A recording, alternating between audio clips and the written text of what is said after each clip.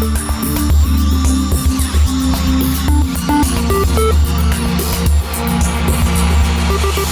and welcome to the Convex Conversation with me, broadcaster Helen Fospero. As our climate emergency deepens, the CEO of Triodos Bank UK, one of the world's most sustainable banks, believes the current banking system, if adapted, could be a catalyst for a more sustainable future and fairer economy. Based in Bristol, Dr. Bevis Watts is perhaps the first and only environmentalist to lead a UK bank and believes much of the financial sector is currently undermining efforts to tackle climate change and societal issues. Today, we'll explore what can be done to change this and how our financial world can tackle issues which threaten our way of life as well as the planet. Bevis has spoken at key environmental conferences like the Blue Earth Summit and COP26 in Glasgow. He spent the last 25 years or so in various guises, leading organisations which have a positive impact on the environment and society, including being chief executive of Avon Wildlife Trust. And I'm looking forward to hearing the extraordinary discovery he made whilst on a Swallows and Amazon-style adventure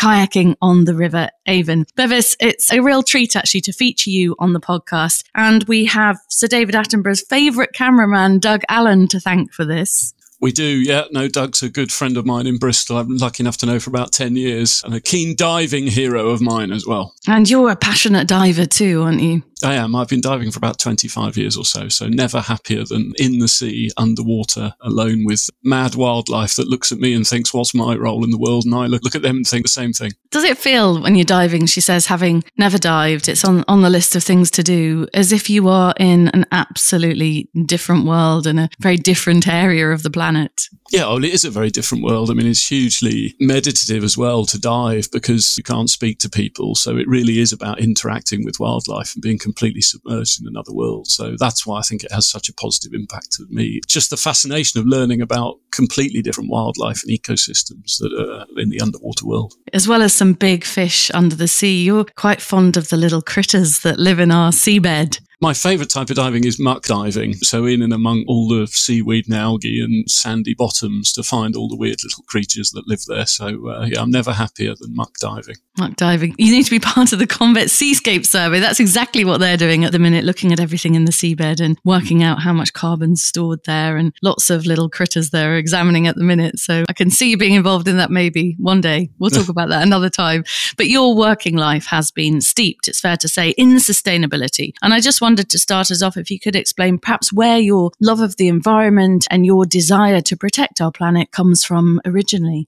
Well, I mean, I don't think anyone's ever quite sure of that and what sort of innately drives them. But I mean, my name's part of it because I got my name because Britain's first ever nature writer, and in fact, the person that coined the phrase wildlife in a nature context is an author called Richard Jefferies. And it's 175 years this year since he was born. But his most famous work was Bevis, the Story of a Boy. And it's about a boy and his friend and his dog out exploring, having adventures, sort of doing the right thing by others, particularly those less fortunate than himself. So there was some pre-programming in the name my father in particular wanted me to have. And is that the kind of life perhaps you led as a boy? Were you quite adventurous and always out on nature kind of adventures? Well, I grew up in suburbia, really, and I was fortunate enough to spend a lot of time walking the dogs and a lot of time outdoors. And I've always been that kind of person, happiest outdoors, walking, cycling, whatever. So, yeah, in the sea. What drove you to take on roles that really make a difference very early on in your career? Well, I was a business student and, being sort of prepared like a lot of my peers to go and work in the IT industry or in the brewing industry or whatever. And I was studying in Sweden for a year, and it was like living in the future in the mid-1990s. Sweden was already way ahead in terms of sustainability, and people also spent a lot more time in nature. Most people spent their weekends in nature, in log cabins and so on. But I lost my father during that year, so I was sort of at a very reflective point of life thinking, well, what's life all about? He was a teacher. Had lots of people telling us that it had a big impact on their life. So these two things came together, I suppose, living in this futuristic society that was already had taking cans and bottles back to the supermarket to get 5 pence back, as it were, on your bottles and things, krona as it was back then. So I think those two things came together. And I then decided to sort of major on corporate environmental management in the latter part of a business degree. And everything has then stemmed from those days, really. I then became fascinated with waste management, and that went on to be postgraduate studies and onwards from there. And it was recycling, wasn't it? One of your first roles that you were involved in? Yeah, I suppose through sort of environmental auditing, realised, I was doing an environmental audit at a university that bought 3,000 reams of copy paper a month, and none of it got recycled at the time. And that was because there was no markets for those materials. So I just became fascinated with that, and that was my focus of my postgraduate studies. So in the early part of my career, I worked for what is now a global circular economy organisation called WRAP, the Waste and Resources Action Programme. That was the first 10 years of my career, I suppose, working in recycling and looking at how do you bring investment into that sector and how do you grow it when it was a very nascent industry. I would imagine that was probably quite difficult in that time, was it? Well, it was the very beginnings. Government policy still had to be established in a number of areas. Today, we've worked for a long time now with things like standards for composted waste, so you know what you're trading if you're selling compost to someone. None of those things existed. So we were putting in place at WRAP lots of things. There was no silver bullet to develop things. And that's a bit of a metaphor for where we are on our net zero transition and other societal transitions. There's no silver bullet, no one thing that will change anything. You have to have a lot of different things and a lot of pillars put in place to build out the change we need to see. And what do you think those pillars need to be? And are we looking at nature-based solutions to try and help us out of the crisis that we currently find ourselves in with the climate? Absolutely. I mean, a lot of people have a very myopic focus on net zero and carbon emissions, but the other side of the coin, two sides of the same problem, is nature's decline. Our biggest single asset in both being more resilient to climate change, but also in reducing our emissions is the restoration of nature. So we need to shift to an economy that is nature connected and a society that sees itself as part of nature rather than where we are at the minute, which is an economy that entirely sees nature at its service and to be extracted from and exploited. We start to manage ourselves within our planetary boundaries and natural resources and replenish those. And how do we do that? And how do we convince the rest of the world's banks to do some of the things which we'll talk about in a minute that Triodos is doing?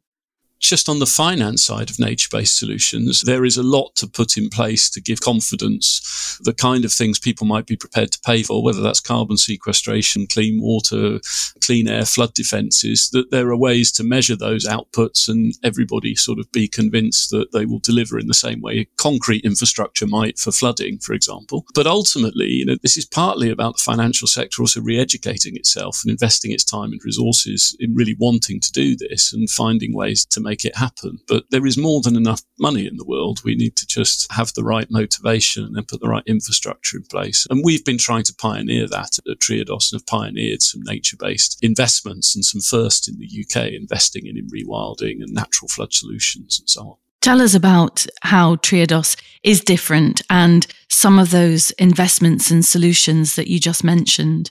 Well, Triodos has been around for more than 40 years and was set up on the premise that our current sort of financial system will only really lead us one way. If you just have motivation to make money from money and maximise profits, then that's really not going to lead society to a good place. So Triodos was set up to only finance things that can demonstrate positive environmental, social and cultural impact. And if you say that's what you're going to do, then you have to be completely transparent. So we've always published every loan and investment that we make. So you can be the judge of that as our customers and say, well, are we getting that right in our decisioning and so on. And we're completely transparent in many other matters, including the emissions from our portfolio. We've published that for many years. Also in our approach to say fundamental things like pay, and we don't pay performance related bonuses. So it's partly about how we use money. It's partly about how we run a bank, and it's partly about the kind of business we then try to be more broadly. So, we have the highest levels of environmental and social governance considerations in everything that we do. So our new international headquarters in the Netherlands, when it opened, was the world's first circular economy building, entirely designed to be deconstructed at the end of its life and taken away for reuse and recycling.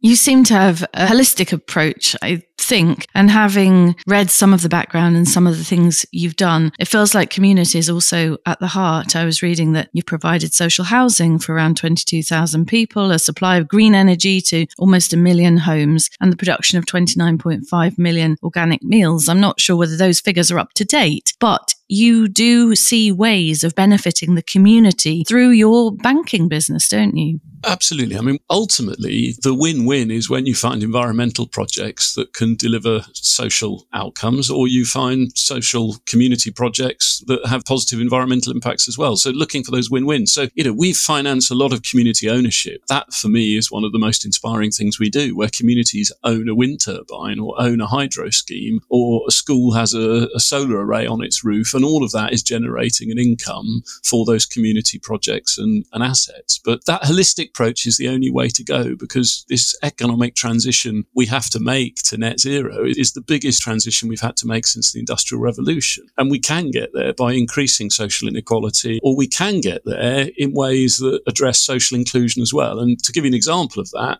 there's been lots of well-meaning government policies over the years, like car scrappage schemes or feed-in tariffs that support people having solar panels on their roofs and all these things. But if you stop and think about it, they primarily benefit the wealthy middle classes and people that already own homes and have a roof and already have a car that they want to scrap and get a more efficient one, and so on. So, it really, doing this transition well means creating some North Stars, like we should have a public transport system that is the most cost effective, most convenient and safest way to travel. If we can set those North Stars and think, how are we creating social inclusion and the redistribution of wealth through this transition, then we'll end up in a better place as a society, as well as better outputs for the planet. Do you find, though, that it's very difficult to change hearts and minds? That all makes absolute sense to me, and I wish we were living in that kind of world. But it feels to me that there's a lot of people that don't see the world like that, which is a huge shame. How do you go about trying to make these changes? I presume legislation's at the heart of it, and governments around the world.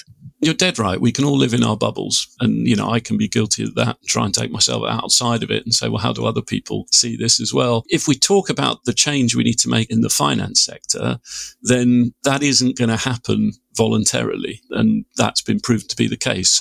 People have talked about climate risks to financial institutions for 20 years or so. In the mid-noughties, people were talking about things called stranded assets, which means investing in oil fields that you could never take the oil out of and things like that. So that's been around for a long time, but we do need to have stronger regulation. And I think that the speed of change is nowhere near fast enough. So we have to then think, how do we regulate and legislate to have a financial sector that plays a different role, and one that just isn't making money for money's sake, but is really trying to direct the flows of capital to the right things in our society with more responsibility than it's shown in the past. You go as far as to say that the financial sector is currently undermining efforts to tackle climate change and societal issues. What are the sort of examples of that lead you to that conclusion?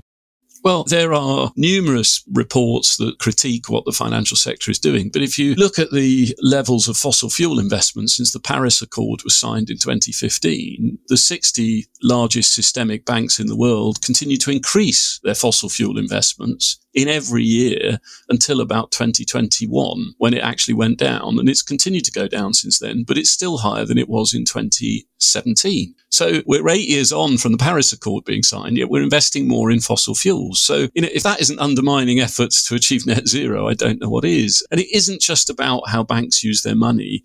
Their whole systems of charging, ultimately, people who are the poorest in our society are the ones who pay most for their banking. And this repeats in other industries as well. It's the same for energy. And you've seen all the arguments on having compulsory meters installed and prepayment meters into people's homes and things. The poorest people in our society live in the least energy efficient homes. And the poorest people in our society are the ones that pay the most for their banking services, because they aren't the ones that are holding high credit balances and getting free insurance and free other products in return for that. So that's what we have to revisit. Is that fundamentally right? Is that socially inclusive? So it's partly about how they use the money, but it's also about their banking practices. And how at Triodos do you help people with things like that, make their homes more energy efficient? Because you are right, it is the poorest people in society that always seem to be penalised and end up paying a lot more for these kinds of things. Yeah, I think it's our responsibility as a bank to try and think with all our customers, how do we support their net zero transition? So how can we support them in giving us the best data and understanding of their carbon emissions if they're not familiar with that? How can we perhaps provide them with new products or new investment to help them in that transition? So we do a lot of work in social housing, and we're working with a number of social housing organisations to think, how do they get all of their housing stock up to at least EPC by 2030, which is what they're required to do. But we also look for innovative models. So we've supported housing cooperatives and co-housing projects and so on, which are different ownership models, but built to a very high sustainability standard for a number of years. And recently we financed the UK's first private housing development, and albeit for private sales, so not necessarily for the most vulnerable people in our society, but it's the first net zero housing development built for private sale. So we try and sort of, if you like, proof of concept and break barriers and find these pathfinder projects. That must have been very appealing, I would imagine, to a lot of people. When you saw that housing community, can you describe what it was like?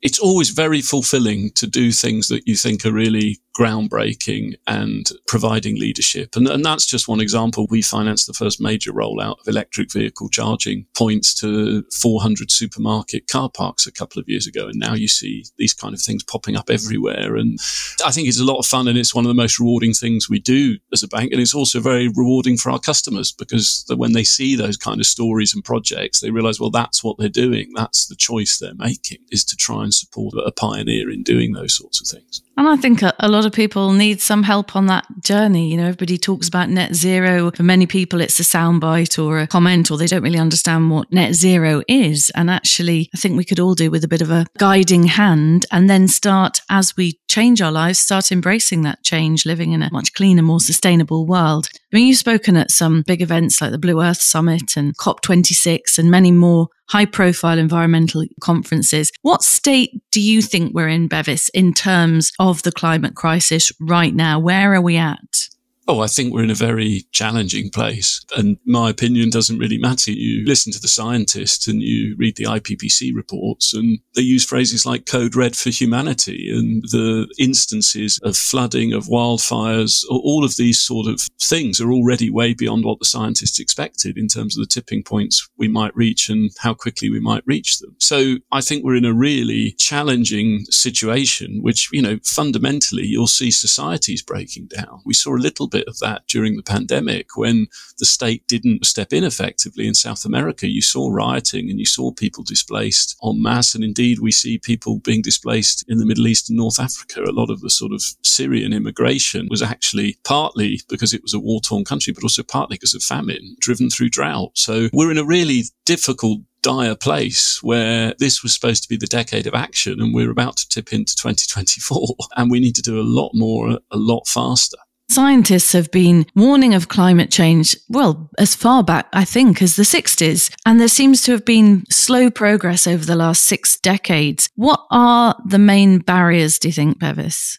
Well, if I focus on the finance sector, we have to think, what is the role of the finance sector? And it should be, firstly, I think, to keep people's money safe, and B, use people's money in their long-term interest to create a future that they actually want to live in. If you look back with the financial crisis and then what we're learning about how money is used, and you can look at campaigns like Make My Money Matter, which does a brilliant job of exposing how the financial sector is using our money and so on, then I'm not sure those things are true. So we have to then look at it and mandate it differently, legislate to create a different industry. And that isn't sort of say I'm trying to create something that's anti-competitive. You know, you need competition in markets for customers to get good value, but it's about putting red lines around something. Should we really be allowing the financial sector to continue to invest in new fossil fuel exploration and exploitation? I can't see how that is at all aligned with anything anybody sensible has ever said on climate change and climate risk.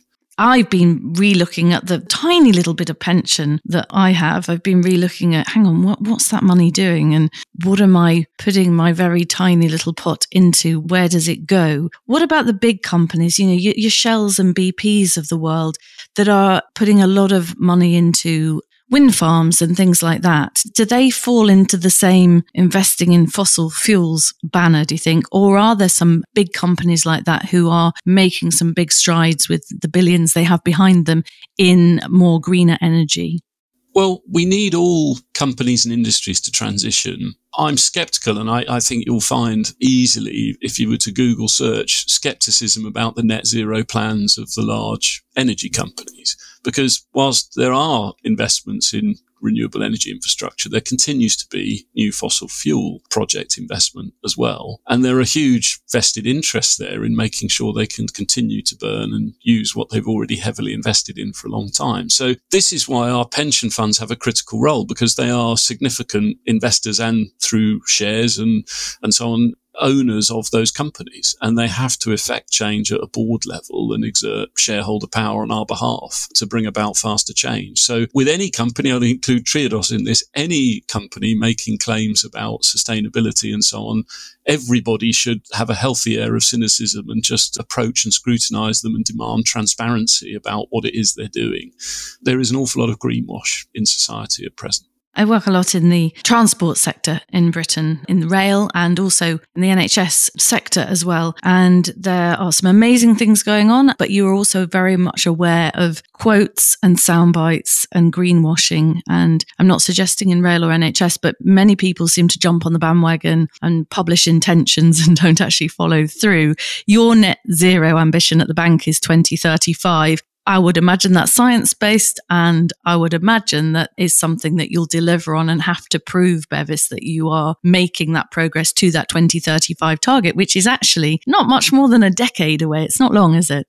We spent a long time developing our net zero target and said, well, really, we want to be net zero by 2035 at the latest, is what we said. What we were trying to do is deliver a powerful message to say, well, we're a bank that's never invested in fossil fuels, never invested in aviation or mining or any sort of high emitting sectors. And yet the earliest we think we can get there is 2035.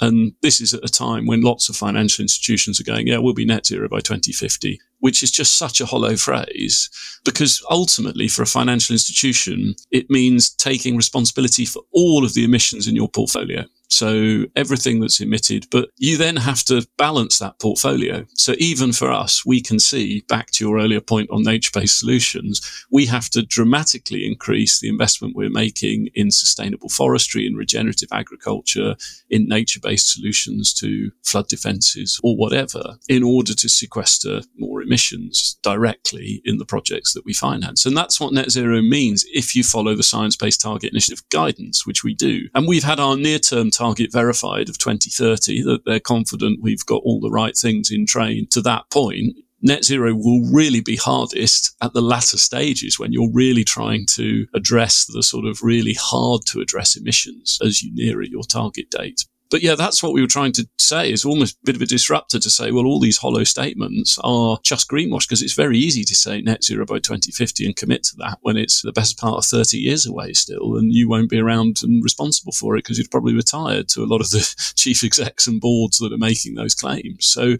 the greenwash point more generally feeds why I think we need more red lines around the industry, because the challenge is, with all of the greenwashing there is, and it's great it's getting called out, and it's great to see the Financial Conduct Authority and the advertising authorities in the UK banning one bank's adverts earlier this year and taking action against them for what they're saying. But ultimately, what that does is it puts the highest burden of proof on banks like Triodos to prove really what we're doing is green. Whereas if you're investing in fossil fuels and trawler fishing or whatever it is, or palm oil or deforestation, hugely destructive effects, you have no burden of proof whatsoever. You're not required to declare it. You're not required to be transparent. And so, to address greenwashing, we have to call out and ask for much greater transparency in what everybody's doing with the money and focus on that as much as we do the burden of proof to say you're green. And if just perhaps talking about the UK current banking system at the moment can be a catalyst for a more sustainable future and make positive changes, are you able to share some of your knowledge and your findings to help others? I don't know whether that works like that in the banking system, but can you share your wins and what have worked for you so that other people can benefit from the journey that you've been on, well, over the last 40-something years? That's very much the ethos of Triodos Bank. We publish an awful lot about our methodologies and how we go about assessing the companies that we finance and so on in our annual report and accounts, and are completely transparent in that and trying to encourage others to follow suit. But we were involved in financing a methodology for how you would go about assessing and then publishing the emissions in a financial portfolio. We were one of 11 Dutch organisations that started an initiative called the Partnership for Carbon Accounting Financials. That's now become the kind of global best practice framework that people use. And we also tried to sort of foster collaboration with like-minded banks across the world. And in 2009, founded something called the Global Alliance for Banking on Values, which now has more than 60 banks worldwide, all collaborating together to try and share best practice and learn from one another and think, well, where can we sort of share and co-create the sort of infrastructure that's needed to grow banks like us? So that sharing and trying to support the wider sector is very much something we do. And also, as an example, participated in numerous sort of training programs with universities, with other large banks to try and sow some seeds and get people thinking in a different way as well. Yeah, collaboration, I think, is a word when I'm hosting the conferences I mentioned a moment ago that comes up as a theme. It's better to put all these minds together, isn't it, and share what works well rather than everybody else going on their own individual journey, because we haven't got time for that, have we? We need to be all pulling, both as businesses and individuals, if we are going to make that difference and have a planet that we can actually live on. I just wondered, thinking about what keeps you awake at night, because I have to confess, Bevis, all of that keeps me awake as a mum of 2 teenage children.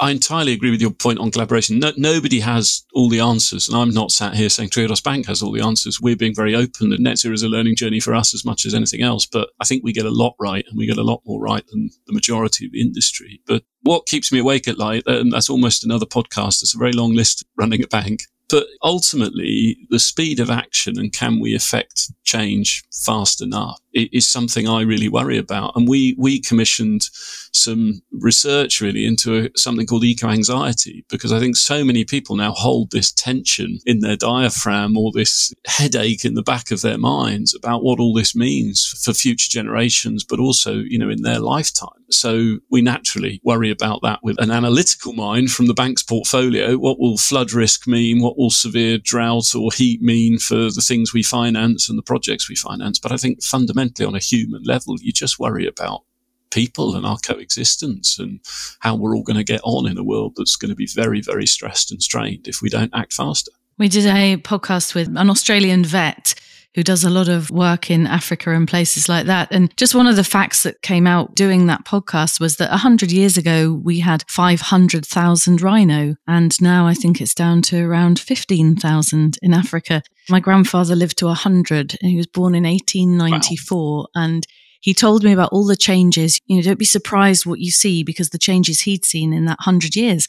It just struck me that's 100 years of, certainly in that wildlife community, the rhino community, absolute devastation. What on earth have we done in that 100 years? And it just highlighted to me the speed of which things truly, truly have to change. And I think in my personal journey, nature is just really shining through and has some of the answers for us. And I think we've just got to open our eyes, haven't we, and see that. Yeah.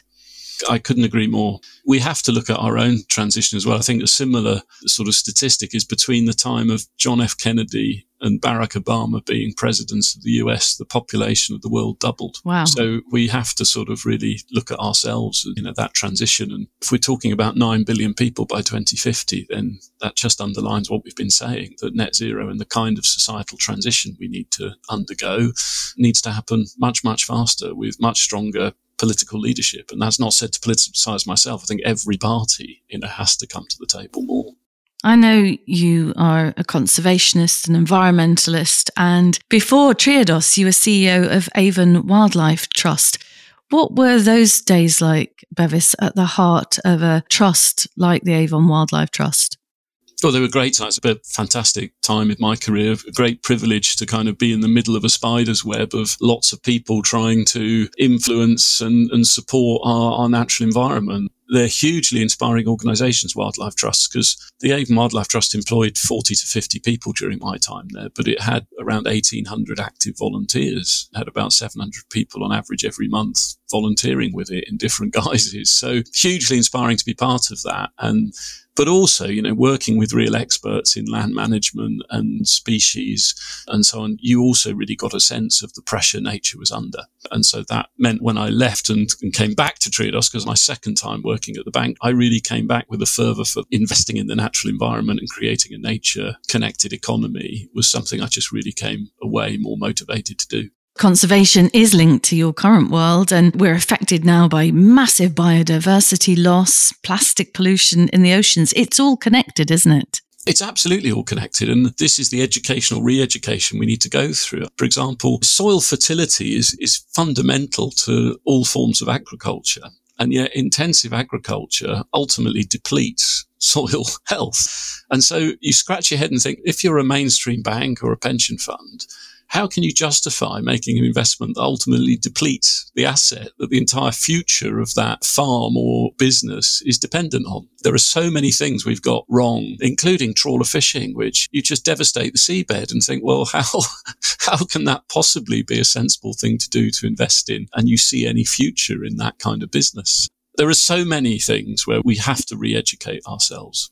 And I wonder, as people, whether we, in a way, have lost our connection with nature and ability to live in harmony with the planet. I think a little bit, probably one of the only silver linings of the pandemic is perhaps for many of us rediscovered that. But do you think people generally have perhaps lost some connection? It's well studied and written about. I fear as we get a bigger and bigger population and we live in more and more high-rise buildings in cities and so on, that gets even worse. And all the wonderful documentaries we see that bring nature into our homes, they're amazing, but they're no substitute for that real connection of whether it's hearing birdsong or finding frog spawn or seeing a fish leap or whatever it is, these magical things that just enrich our day-to-day. So in my Wildlife Trust days, I was hugely passionate about trying to support young people in getting out into nature. And particularly people also from less privileged background. I remember meeting 2 Somali girls that are part of a very big Somali community we have here in Bristol, where I'm based. But ultimately, they were on one of our nature reserves for the day and they'd never held a saw, they'd never lit a fire.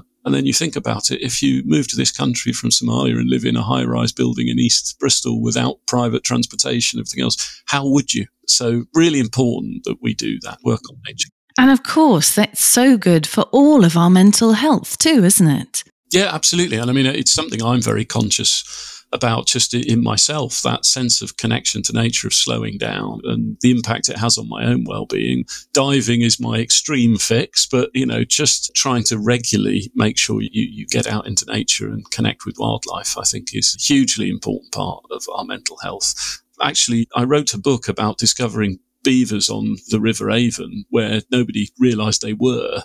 And I've taken people out in, a large 2-man canoe, from senior government officials, politicians, business leaders, out to then see these beavers over the subsequent years. And every single person I take comes back with a completely different expression on their face, wide-eyed, just sheer joy at just spending a few hours on a river and seeing kingfishers and heron. And they've all managed to just see beavers as well.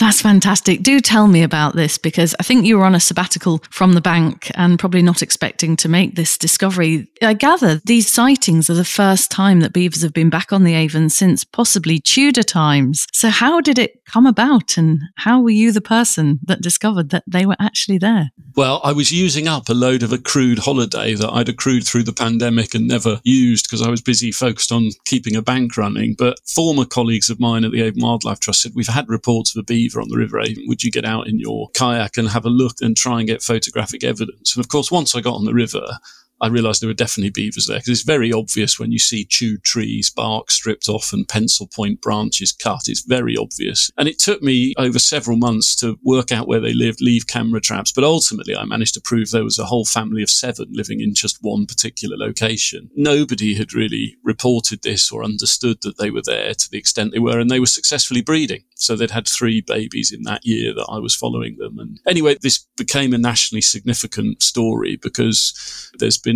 a lot of releases of beavers in controlled environments for some time. And this was kind of a population that had clearly been there for many years without any harmful interactions with mankind. They were having very positive impacts on the natural environment and the habitat they were creating for other wildlife. So it became a story and actually made Boris Johnson's conference speech when he was Prime Minister that year. And he coined the phrase "build back beaver," which don't think anyone understands what that means, but that's par for the course, isn't it? But yeah. It's very Boris, isn't it? Yeah, it is. But then I published a book about it, and the book is called River Journey, and it raises money for Beaver Trust and Avon Wildlife Trust. It's not something I make money from myself. No. And is the River Journey all about the beavers, or have you broadened it? Well, it's partly about that adventure and sharing the adventure and what I was witness to and why beavers were important, but it's also a personal journey of just telling a little bit about the impact it had on me and nature's power to restore, because ultimately I was using all my accrued holiday pretty exhausted from running a bank through the pandemic and all that. So it's partly a personal journey through all of that as well. And beavers are nature's engineers, if you like. They're a keystone species, aren't they? But I never know, I have to admit, I don't know why they're so important for our ecosystem, other than that I know they are. Maybe you can enlighten me. Well, there's all sorts of reasons. They're called a keystone species because they recreate the habitat to suit themselves, but that in turn creates great conditions for other wildlife. So whether that's sort of upland, wetland areas, what I particularly saw on the River Avon is they kind of fell willow trees, so they fall at 45 degrees, if you like, into the water, and then the branches sprout root systems. On a really clear summer's day, you can see these root systems become giant fish nurseries. And you see swans ducking to feed off the algae that then gathers on the roots and things like that. But that's one tiny example of the role beavers can play. They can play many other roles, including help store water upstream, make us more resilient to flooding. But there's a whole range of benefits. Do you remember how you felt in your kayak when you first actually set eyes on one of them for the first time? Oh, yeah, I think it was my third trip on the river. And on an early trip, I'd heard a big splosh. I mean, commonly, that's all you'll hear. The beaver will see you first and you'll just get a big splosh. And I think, what on earth was that? But the first time I managed to see one before it saw me and swimming towards me on the river was just incredible, and managed to get very lucky to get a picture of it. But I managed to, and then that was kind of the proof we needed. But extraordinarily exciting. And it was only pipped by the moment that I first went through lots of camera trap footage and suddenly realised they were breeding and that there was a tiny baby beaver in the footage I'd captured as well. And then ultimately realised about a month later that I'd managed to capture 3 baby beavers all in one frame. So the excitement just grew through the whole adventure. I'm hoping that if I'm ever in Bristol, you might consider popping me on the back of your kayak and going for a little you sit paddle. in the front of the canoe and get the best view. Oh, I'll steer at the back. That's fine. Can we fit Doug Allen in as well for a bit of filming? We'll drag him along with a snorkel and mask.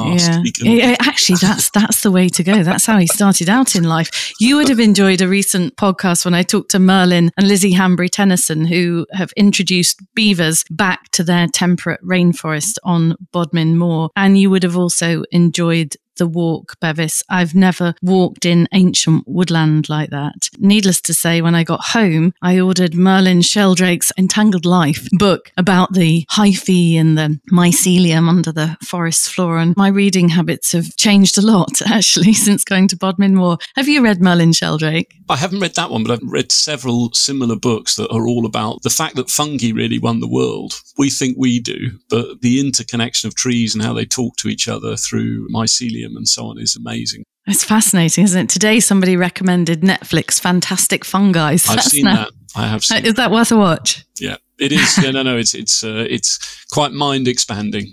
No, yes, I can imagine that. That's on my list of things to do later today. Just before we end, Bevis, you know that we've been asking people about the biggest risk they've ever taken in life. So I wondered, what's your biggest risk you've ever taken?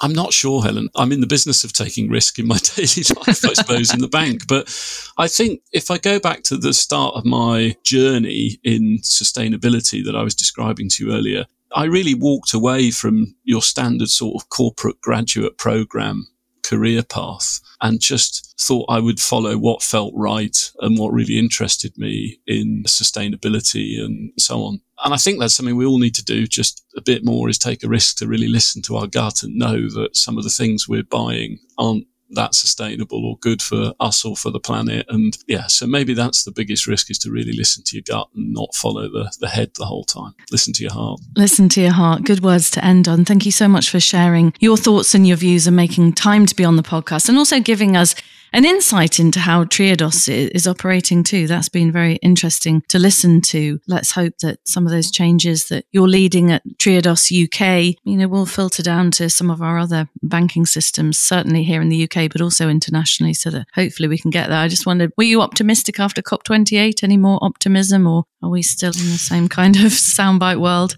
It's been the same pattern for a few years, that the changes coming out affecting the financial sector are just far too slow. And we're not seeing the scale of global action that we really need. And, there's been lots of good intentions. Mark Carney founded something called the Glasgow Net Zero Alliance, GFANZ as it's called, Glasgow for Net Zero. But ultimately, that's entirely reliant on voluntary action. And ultimately, we're not seeing the big US banks take the action where others are taking positive action, they're not. And if initiatives like that don't have any real teeth, then ultimately, if they're not going to throw banks out for lack of action or whatever, and it's just going to be a sort of jolly collegiate talking shop, then we have to question whether that voluntary approach is really enough. And I suppose I've seen voluntary approaches for too long now. And I would advocate we need much stronger mandatory regulation on net zero, on transition plans and standards and so on. Fantastic. Lovely to have you with us, Bevis. Thank you very much indeed. Thank you for having me. You're very welcome. You have been listening to the CEO of Triodos Bank UK and environmentalist Dr. Bevis Watts. Download and subscribe to our series at convex.podbean.com or search The Convex Conversation on Spotify, Stitcher, Apple and Google Podcasts, or wherever you listen to yours. That's it for 2023. I'll be back in the new year with more inspirational guests. See you then.